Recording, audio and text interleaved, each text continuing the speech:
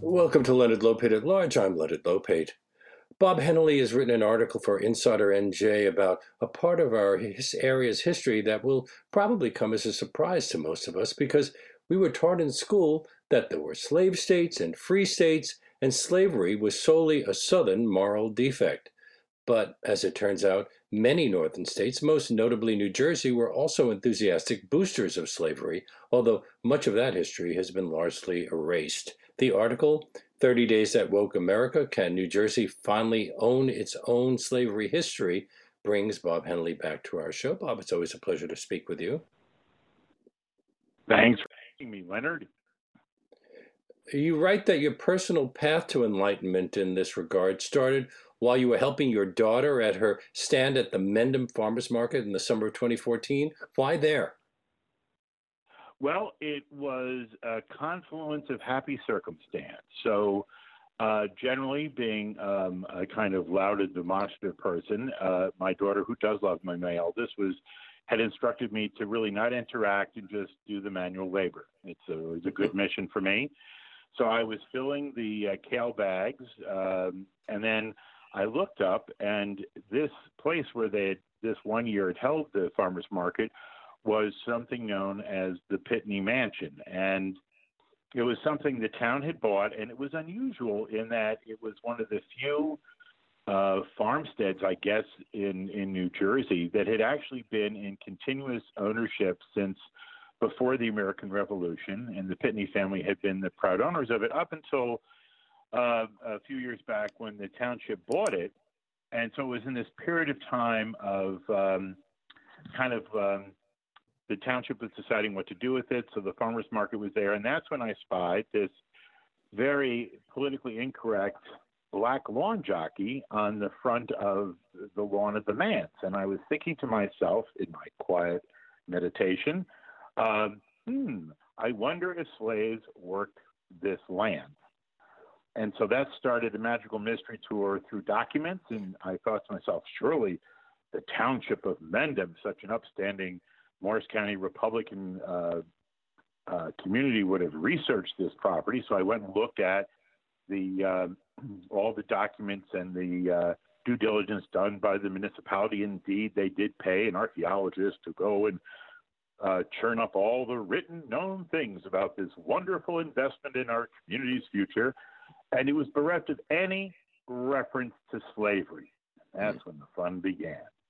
And it led you to look into the general history of slavery in the West. You point out that much of the wealth and privilege that defines our current society can be traced back to slavery and even extends back to 1452 when Pope Nicholas V promulgated the doctrine of Christian discovery.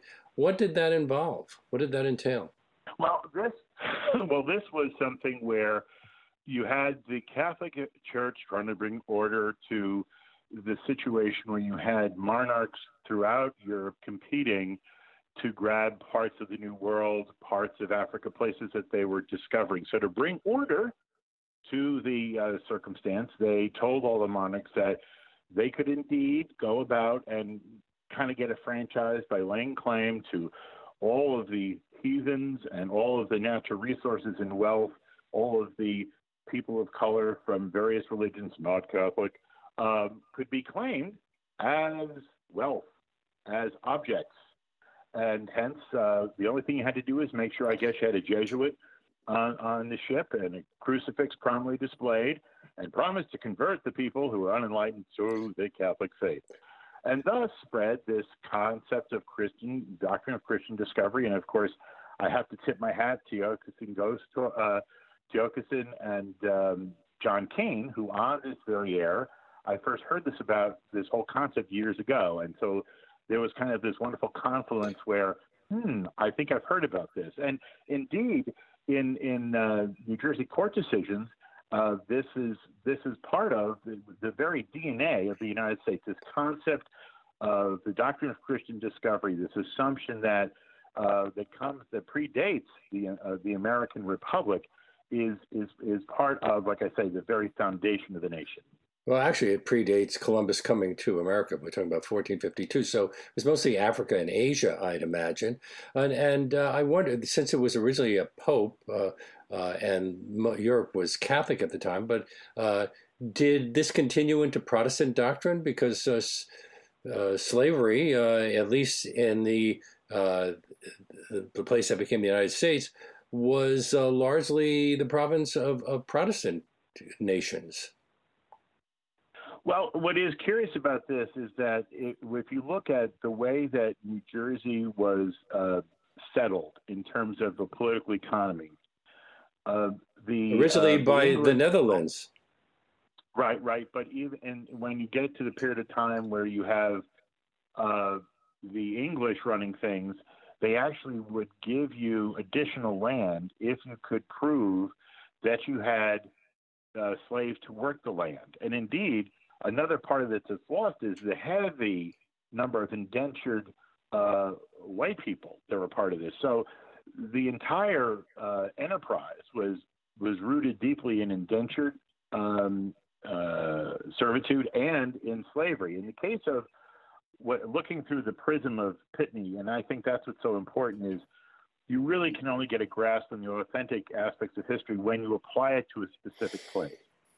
And so by looking at this Morris County plantation, if you will, which at one time it had been several hundred acres, by looking at what was left out of the story, it actually told you what was really the driving narrative. And so in the case of Pitney Farm, the white folks that had lived there, that had gone through all these various iterations, had risen to one point they had somebody that was on the Supreme Court. You had Revolutionary War captains.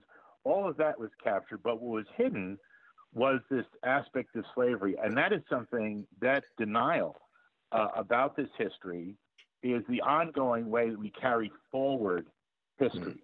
Because if you deprive people of an understanding of the broad depth of the nature of the institution, then they really can't redeem their future.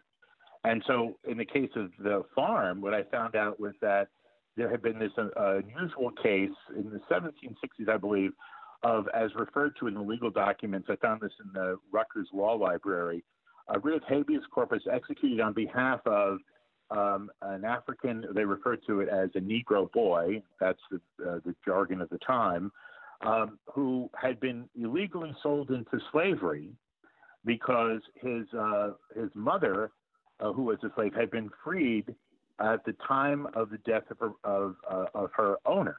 And so this 12 or 13 year old African American named James, I believe, was the descendants of this farmer in Hunterdon County unscrupulously sold this young man who should have been free, this teenager.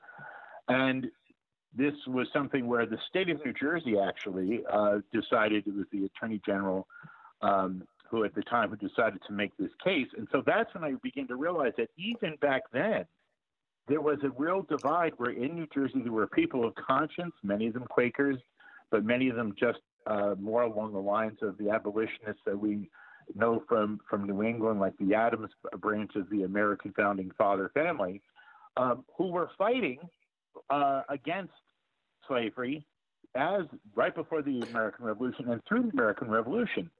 So there was actually this heated debate that ran right through Morris County related to the fact that there were people who believed that if the United States came into being while carrying this original sin without expiation, that is slavery, it would condemn the enterprise of the United States to never live up to its full potential. It was hypocritical. So to know that conversation, go ahead. It would be hypocritical, as was pointed out by a preacher at the time. But you point out that just 4 years after the case of Negro James, that's what they were called, he was called, the New Jersey Supreme Court, in a very similar habeas corpus petition, brought this time in behalf of a Native American known to the court only as Rose, ruled that she should be kept in slavery. So we were getting mixed messages. This is all about property rights rather than about people.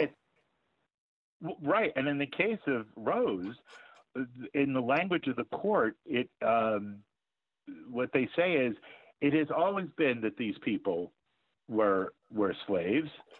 In essence, it's like trying to litigate, where is the sky? I mean, so it's this fundamental acceptance of, and it's a transference in some ways of white skin privilege, and baking it into the law. And the things that I found out, the brutality of the enforcement of the slave code in New Jersey was, as scholars, and again, you build on the work of others.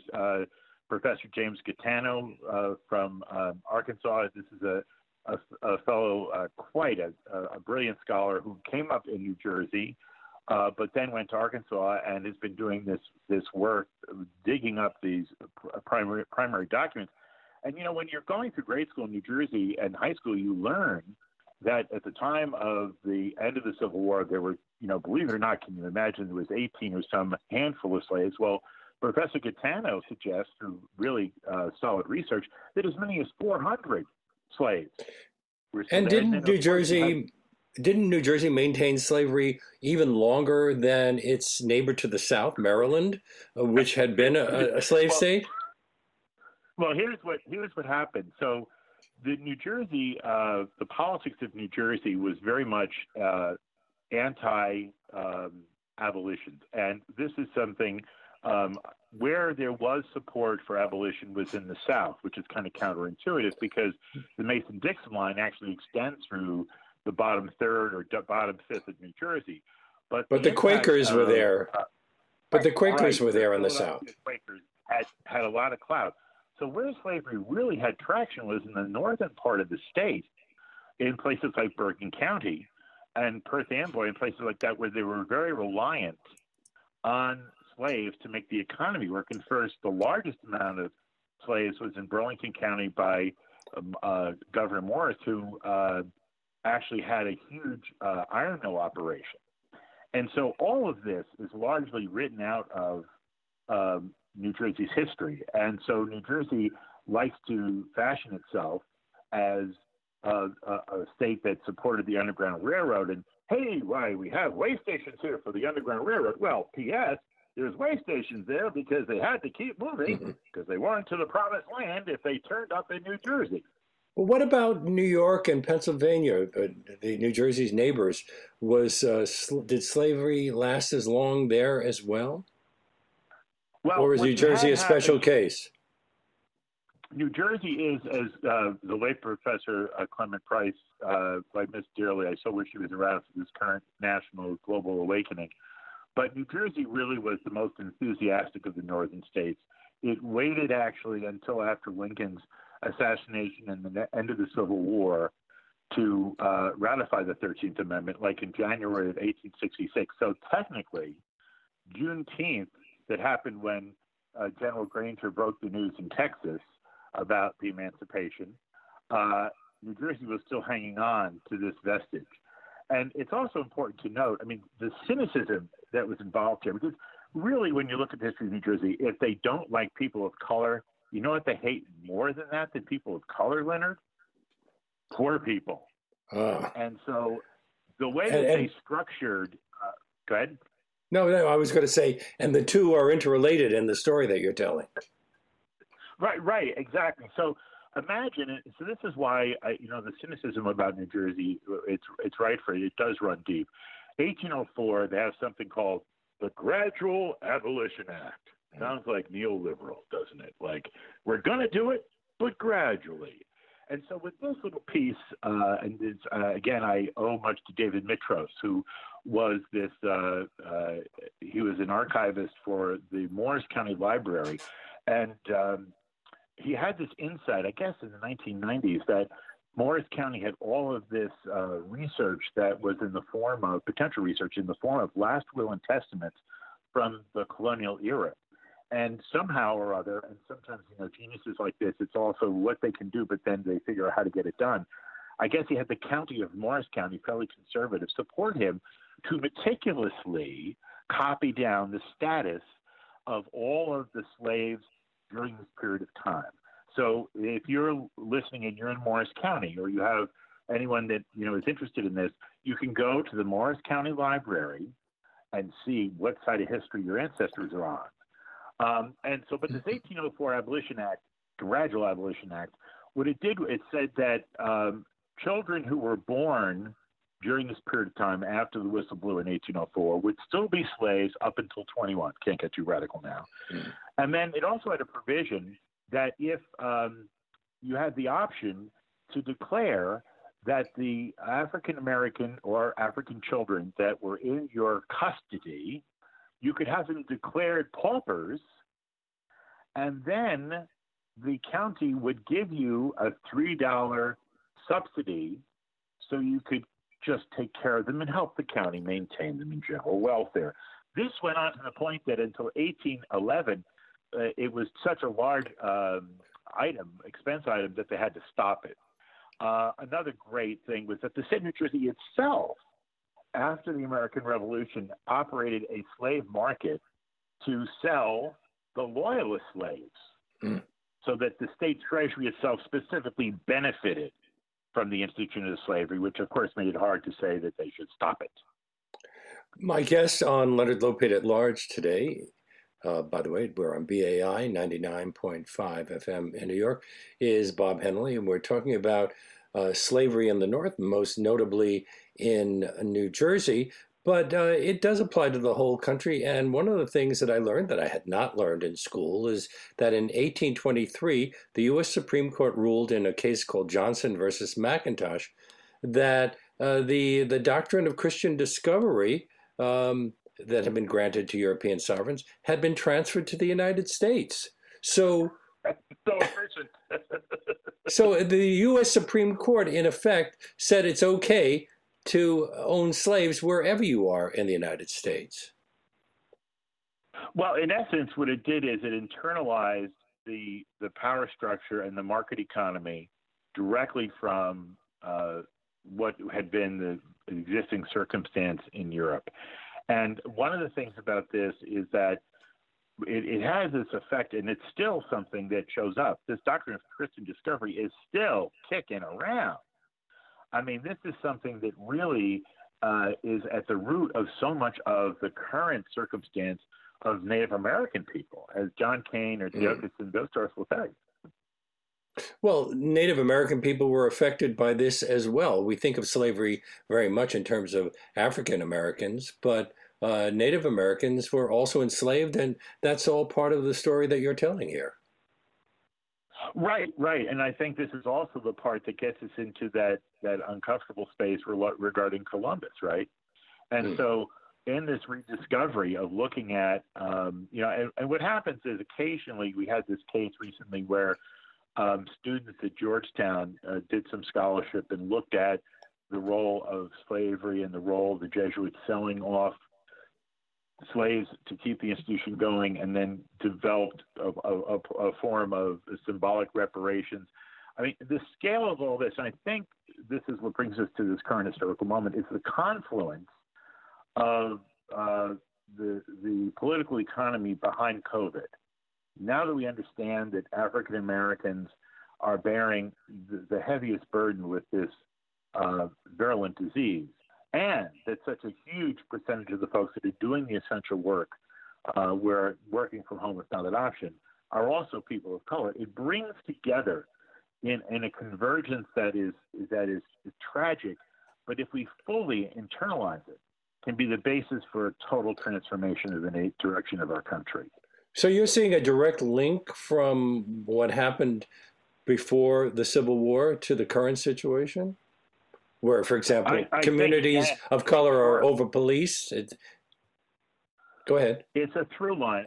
Right, and if you look at the scholarship, I mean, the abandonment, the work that Michelle Alexander has done with the new Jim Crow, if you go and just keep a focus, and let's keep the focus on New Jersey and take it all the way through.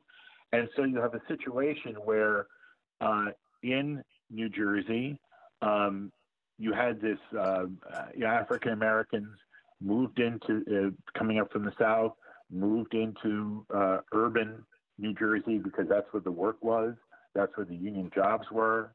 You have a situation where through multinational American tax policy. We actually subsidized the dismantling of industry while they went around the world and exported the factories. So you had generations of people left behind.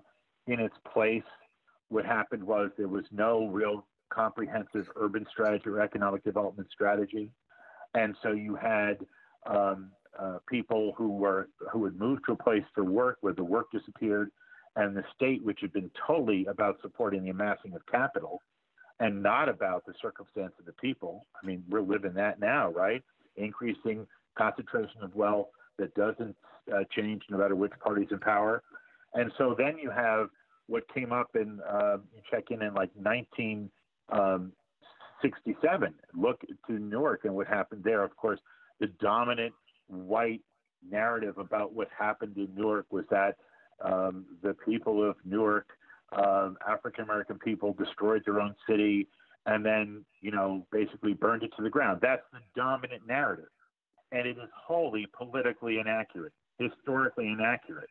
What happened there, and I've done scholarship on this, it was a case where the white dominant power structure led by Mayor Adonisio was an ongoing criminal enterprise. Newark was the kind of city Tony Soprano would win in a card game. And African Americans had systematically been closed out of public contracts generation after generation. And then when the police exercised over-policed, in the case of the cab driver, the city blew up because they had been under so much pressure for so long. And then the remedy was to bring in the National Guard and the state police. And this is all documented. There's a report done by a committee Governor Hughes put together called the Lilly Report, which was like our Kerner Commission report. And it was documented through the gathering of sworn testimony that the state police systematically went around with the help of the National Guard and destroyed black businesses that had written Soul Brother on the storefront windows, one after another. 26 people died. There were all kinds of in-the-field executions, and nobody wants to talk about it. Well, going back to the original source of your interest, the Pitney family, you learned that a number of them had been prominent throughout our history, even though they were slavers. One fought alongside George Washington in the Battle of Long Island in 1776. Another served 2 terms in Congress and was nominated by President Taft to serve on the U.S. Supreme Court. So it didn't matter that you were engaged in slavery in a northern state. Well, it certainly didn't hold you back, and that's part of the importance of burying the history, right? So you get the use of the humanity and ditch the reputation. I mean, that's what we've been doing, right? Reinventing ourselves. And if you look back at what's happened here, one of the great disappointments about that particular case in Mendham was that I had written a lot about it, and it was my hope, because there were a number of outbuildings there, that by writing about it, I'm still at 64, so naive, but that somehow if we just kept finding things out about how important this was history, we could get the place safe. But ultimately what happened was the town neglected the historic site they'd purchased, and it burned down mysteriously with an arson fire. And then the township did what New Jersey townships always do. Well, there may be some exceptions, but too often. They sold it off and subdivided it and kept a little piece for park. And so that piece of history is lost. And that's what we've done time and time again, where when there's something that's an uncomfortable reminder about the terrorism that was white supremacy, it just mysteriously disappears. It's like the way the only thing we leave around as Native Americans is the tribe name for the cul-de-sac. Before the Civil War, weren't slaves in New Jersey subject to a separate set of laws and courts similar to the ones in the South, with no access to trial by jury? So blacks and American Indians accused of crimes in colonial New Jersey had little hope of receiving justice. And when a slave received a death sentence, you point out, the slave owner received monetary compensation from the state. That's right, because again, our first and most important thing is aiding the amassing of capital. Get the theme here, Leonard? It's a constant theme. And the same thing happened. There's a great anecdote where in New York State, in this period of time, they had a prominent cotton trader come to town, and his African American male servant valet decided this was an opportunity to liberate himself, and so the gentle folks of the around the cotton market and exchange were just so embarrassed that he should pick this state. They took up a collection to compensate him. After reading your article, I'll never be able to think of the town of Perth Amboy in the same way. Well, and that the aspect of, and one of the things that happened was also in the early 18th century, there was a kind of, it didn't amount to much, but there was a slave rebellion in New York City. There was such concern that would happen in New Jersey that there actually slaves were burned at the stake in Bergen County. And if there were slave revolts, were there slave revolts? Well, there was. It's hard again because the stuff is written. Who gets to write this history? But the people that were driving the system. But there was concern over it, and so all it took was concern. Even to the point, one of the things that the British during the American Revolution were much quicker to suggest the idea of trading manumission for service in the British military. And that was something that, there was some, I've been able to identify some spot cases where that happened on the American side. But this question of the unresolved question of race, we just keep carrying it forward. It's even, and look at the example, for instance, going back to the abandonment of Reconstruction. If you go back to the South, how quickly the U.S., the Union forces kind of left the South to its own devices. Even something as you think FDR, we always assume FDR to have been this great visionary who lifted up the country out of the Depression and stood up against capital interests. But in order to get through many of the most important labor reforms that we come to rely on, whether it be the 8-hour day, overtime, all of that was that labor changing the law, those reforms that have just transformed the lives of factory workers. Explicitly, domestic and agricultural workers were written out of all those reforms to buy Southern votes. And no, although, go ahead. Go ahead. No, go finish. I'm listening to you. So that is. No, so that is. No, after you, Gaston. Okay. No, so I'm saying that this. Yeah.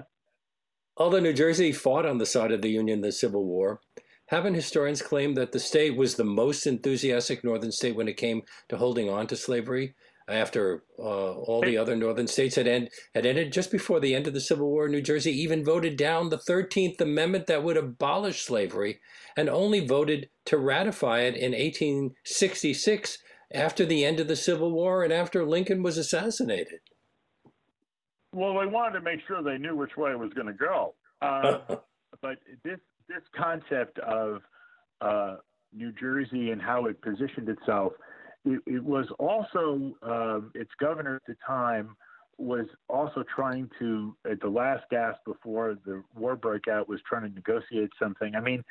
New Jersey, by geographic location, finds itself, in this spot between these two very dynamic commercial capitals. Lest we dump too much on New Jersey, we do know, and I think I've heard it on your program, that the New York City mayor at the time, that there was support for New York City to secede and join the Confederacy because the city itself was so reliant on the Southern economy. Yes. In fact, I think Wall Street was linked to the sale of cotton in some ways. We have to take a little break. This is Leonard Lopate at Large on WBAI, New York, 99.5 FM.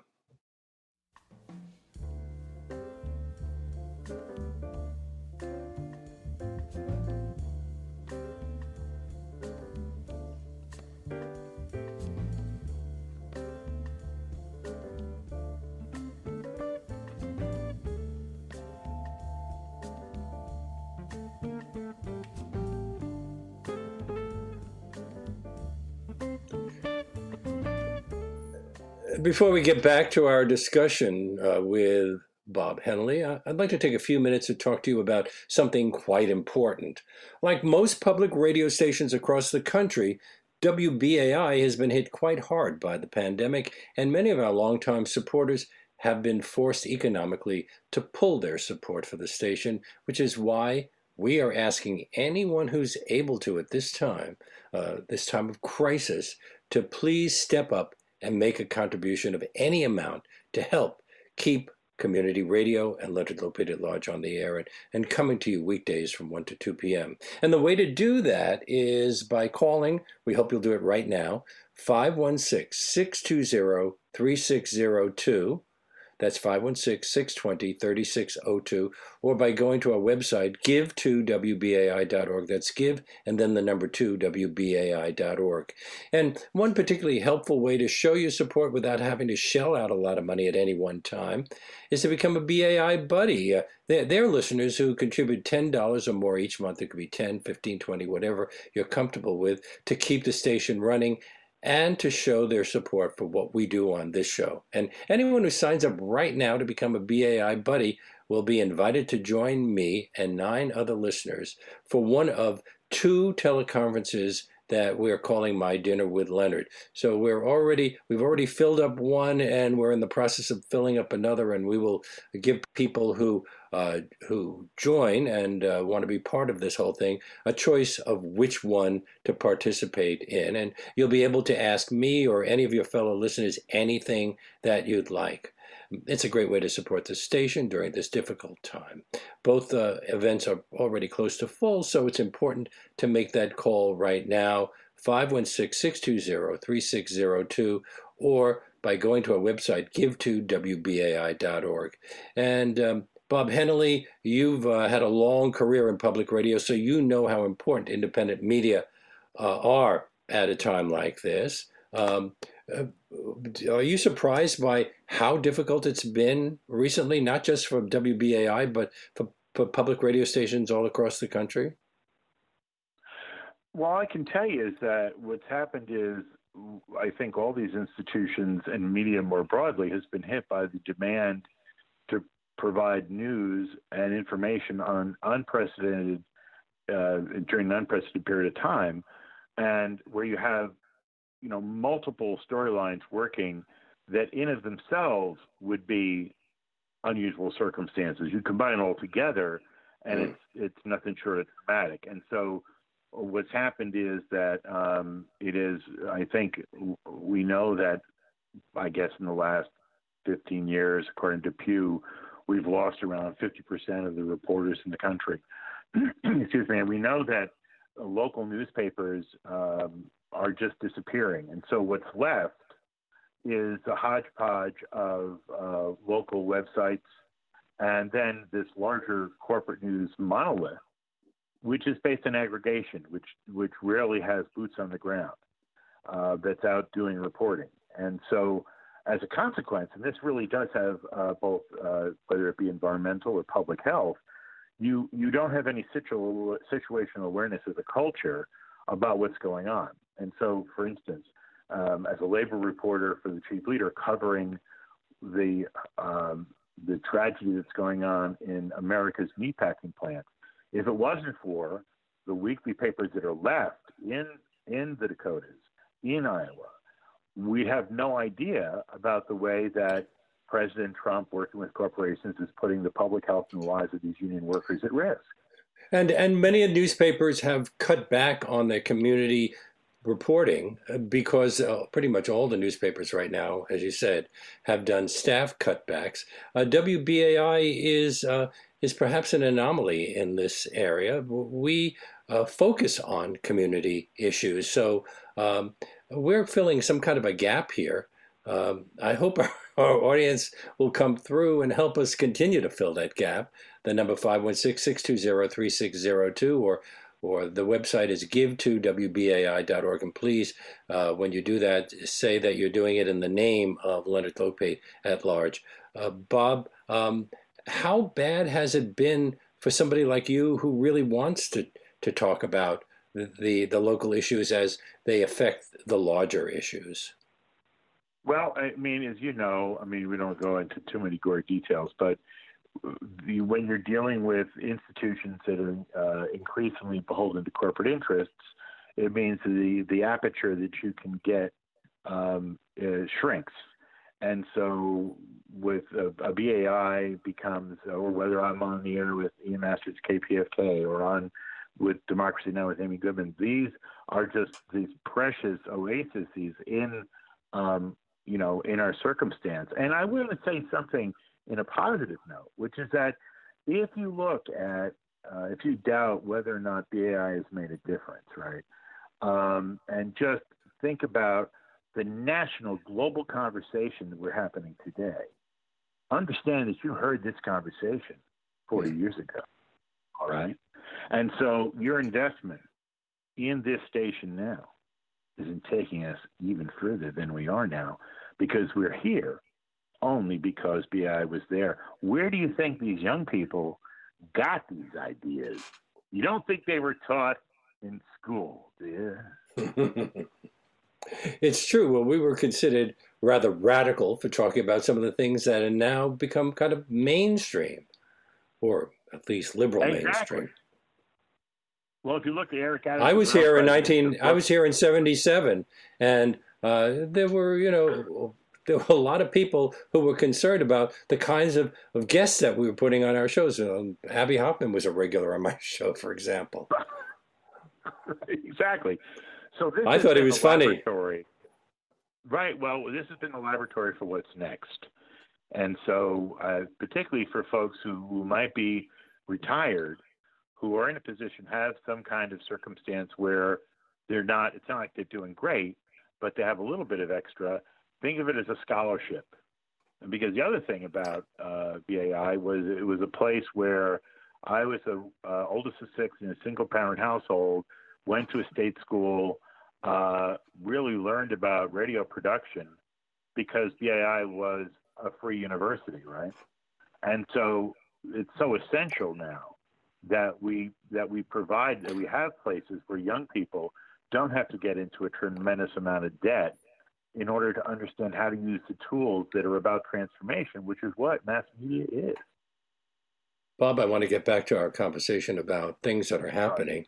But reminder, the number to call is 516-620-3602, or you can go to our website, give2wbai.org. And whatever level you're comfortable donating at, the important thing is that you step up right now to show your support so we can continue to bring you these long-form interviews on topics that we hope will be of interest to you. And I want to give a special thank you to all of the wonderful listeners who have contributed already during this drive. Listeners like Rosamund Barber in Manhattan's Upper East Side. Thank you so much, Rosamund. And like Rosamund, please be sure to make that contribution in the name of Leonard Lopate at large. And thanks to you all. And we're back now with Bob Hennelly.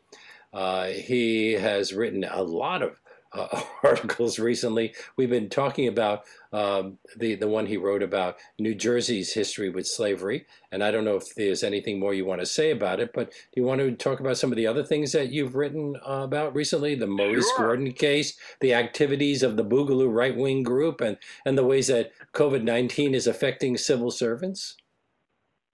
Yeah, I mean, again, it's all kind of connected. We have been at Insider NJ, which is where I do my New Jersey work. We've been following the case of Maurice Gordon. Was a 28-year-old unarmed black man, had been in the United States a few years, was born in Jamaica, was a student up at Dutchess Community College, was coming down from Poughkeepsie, was on the Garden State Parkway on May 23rd. Had several interactions with local police, New Jersey State Police, had been pulled over speeding twice. And then in the last time he was pulled over, sat basically in the back of the squad car for some 20 minutes without incident while they waited for a tow truck. But through circumstances that are still rather murky, ended up being shot 6 times and handcuffed and died on the side of the New Jersey Garden State Parkway. So died for speeding. Well, it turns out that and it depends on, how you read. A key document was leaked to the Daily News prior to its public release related to this shooting, which purported to that laid out a scenario that the state is favoring, which is that he attempted to get into the state trooper's car, and that there was a struggle for his gun. The problem with the dash cam video is it's kind of inconclusive as to what was going on, and of course, the troopers on the Garden State Parkway and Turnpike, just strangely enough, were the last troop not to get body cameras. Now, people who've been following this for a while will find it passing strange that all the other troopers in New Jersey had body cams, but the troopers on the Turnpike and Garden State Parkway did not. Now, why this would be passing strange is that this was the very place, these highways, that was the subject of a major federal consent decree after the tragedy when two white state troopers shot up a van with three African-American young men in it. Miraculously, nobody died.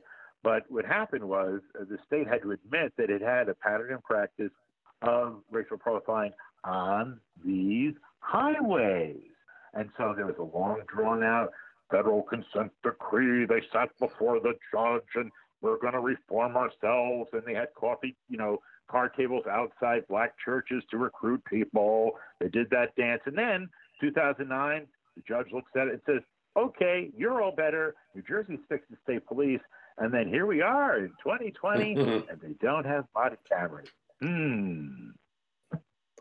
Another article you wrote about was the municipal labor committees wanting Mayor de Blasio to plug New York City's $8 billion budget hole by offering early retirement incentives while borrowing to cover lost revenue and COVID-19 related expenses. Can you elaborate on that?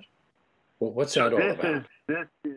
This is a multidimensional train wreck here. So on the national scene, we have Moscow Mitch the Turtle not coming forward with McConnell's not coming forward with the aid required to backstop municipal and state and county budgets across the country. They're in free fall because of the shutdown and because of the Trump depression. Well, actually, he wants to deny it mostly to blue states because they're the ones who have the greatest expenses. Right, and then also wants to fit in there some kind of thing where corporations can be held harmless if their workforce gets COVID because the company doesn't take proper precautions. Yeah, there's always with these guys. There's always, again, our theme, like earlier, is the amassing of capital is our national imperative. And so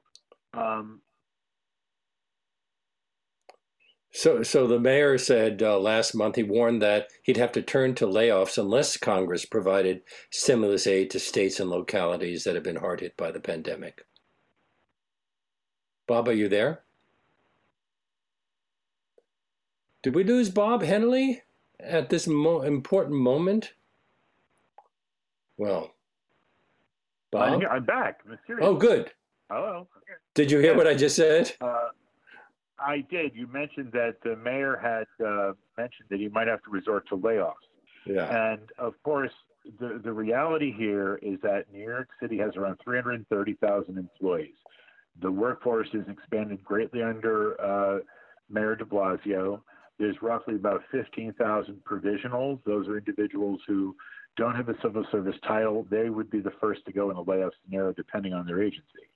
What folks are trying to do, the unions and the competent legislators, are trying to be proactive and fashion some form of early retirement package, which can help folks who are, north of 55 to consider retiring. And so what this does is it preserves the workforce because under the law, without such a provision for early retirement, you do what's referred to as last in, first out. So if you're a young person starting your career in the civil service and there's no thoughtful management of this retirement situation, they'll just lay you off depending on where they need to get to. And so what this does do is it means the young people you just trained up on the job, you lose.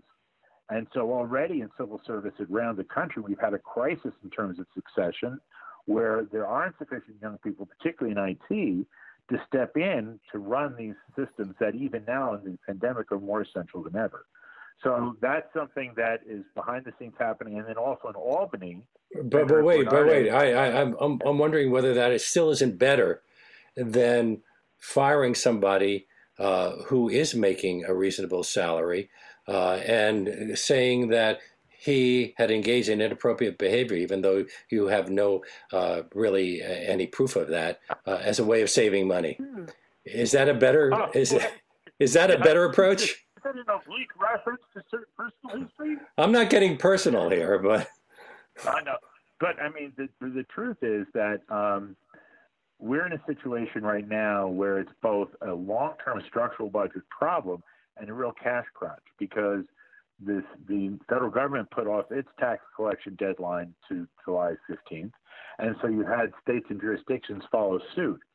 So you have a cash crunch problem. Now, Governor Cuomo, got a little bit of buy time here because he didn't. What he did is he suspended raises that were supposed to schedule to go through, they were contractually agreed to, and has a hiring freeze. New York City is still kind of confused. Its response, if you think the pandemic response has been messy, the fiscal thing so far is just really in need of leadership. I mean, Corey Johnson is stepping into the void. I mean, there is some leadership in the council, but as far as the mayor, it's really not clear. It's like they really have all their eggs in the Mitch McConnell turtle basket, and I think that could be a mistake. You also wrote about the activities of the Boogaloo right-wing group. The president doesn't mention them. He seems to think all the problems are the result of activities by Antifa, which means anti-fascist. Right. Maybe he feels personally insulted there. But what have the Boogaloos been doing? Weren't they at the Tulsa event? Well, I can't speak to that because I didn't do any. Wearing Hawaiian shirt. Are they the ones who wear the Hawaiian shirts? Yeah, they are, yes. Yeah, then they were reported to be there. Right. And so one of the things about this, though, that is really of concern, it has been underreported, is that around the time of, I want to say, the Friday after George Floyd was killed by police in Minneapolis, things in Oakland, California got pretty intense in terms of social unrest. In the midst of that, a uniformed African-American Department of Homeland Security Protective Service officer, Patrick Underwood, was shot multiple times while he was on duty protecting the Ron Dellums courthouse. And this was seized on by the law and order folks as evidence that this is anarchy and this is the left gone run amok. And it turns out that it was an active duty staff sergeant who dabbled in this Boogaloo stuff, who was arrested. And he was actually in custody because just a few days earlier, he had killed a deputy sheriff. And there was a whole cult thing around this where, as an active duty member of the military, he was able to actually come up with improvised explosive devices, which he used in the first instance with the deputy sheriffs. And this is really underreported. This increasing rise of the militant right that's armed.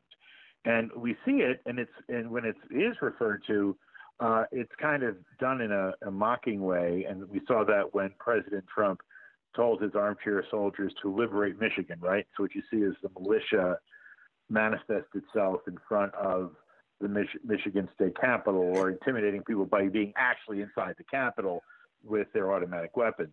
And so, but this aspect of it where the whole idea is to use the social moment as a way to further divide the country and to precipitate a race-based civil war. Isn't that nice?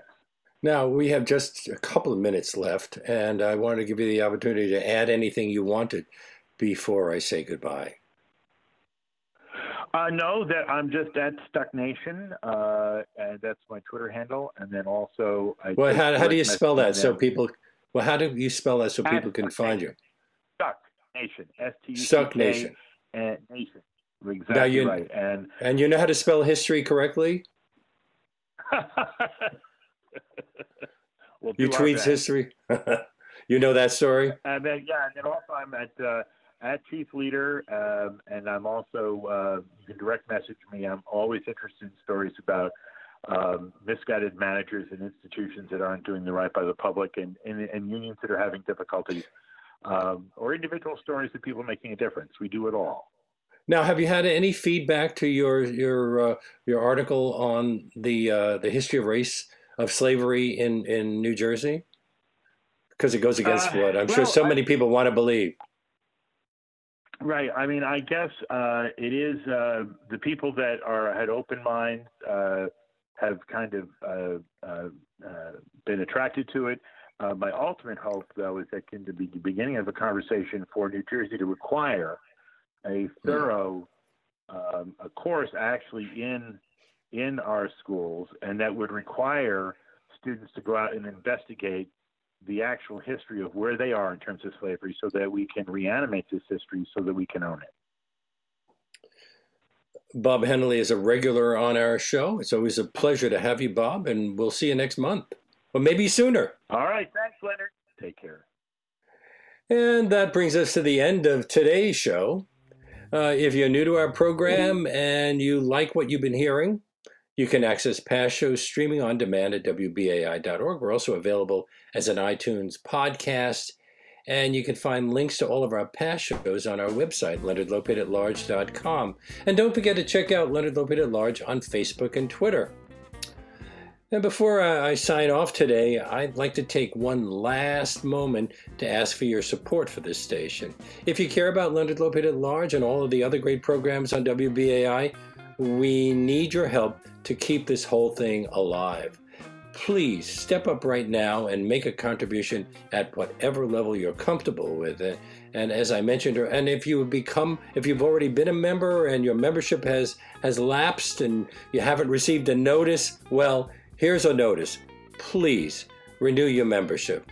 And as I mentioned earlier, if you become a BAI buddy right now by making a monthly contribution of $10 or more in the name of this show, you can join me for one of two special teleconference events we're calling My Dinner with Leonard. Right now, we already have a fair number of people who have joined in on that. We have a few more openings. If you time is running out, but probably not be able to even announce this much more. So please go to our website, give2wbai.org. That's give and then the number 2wbai.org, or call 516-620-3602 to show your support to this unique in-depth content that we bring you on this show. And be sure to make that contribution in the name of Leonard Lopate at Large. Again, my dinner with Leonard will involve you and a number of other listeners, and we can have a wide-ranging conversation. We're going to have two of them, so you'll be able to pick what date is best for you. I hope that you'll join us for that, but even if you don't, please show your support for the station. Again, the number 516-620-3602, or go to our website, give2wbai.org, and be sure to make that contribution in the name of Leonard Lopate at Large. From all of us here at the station, thank all of you who have helped keep this show and the programming on WBAI coming to you into the foreseeable future. We are off tomorrow, but we hope you'll join us on Thursday when I'll be speaking to Paris Diderot University professor and researcher Francois Venucci about his article that he wrote for The Conversation entitled Einstein's Two Mistakes. We'll see you then.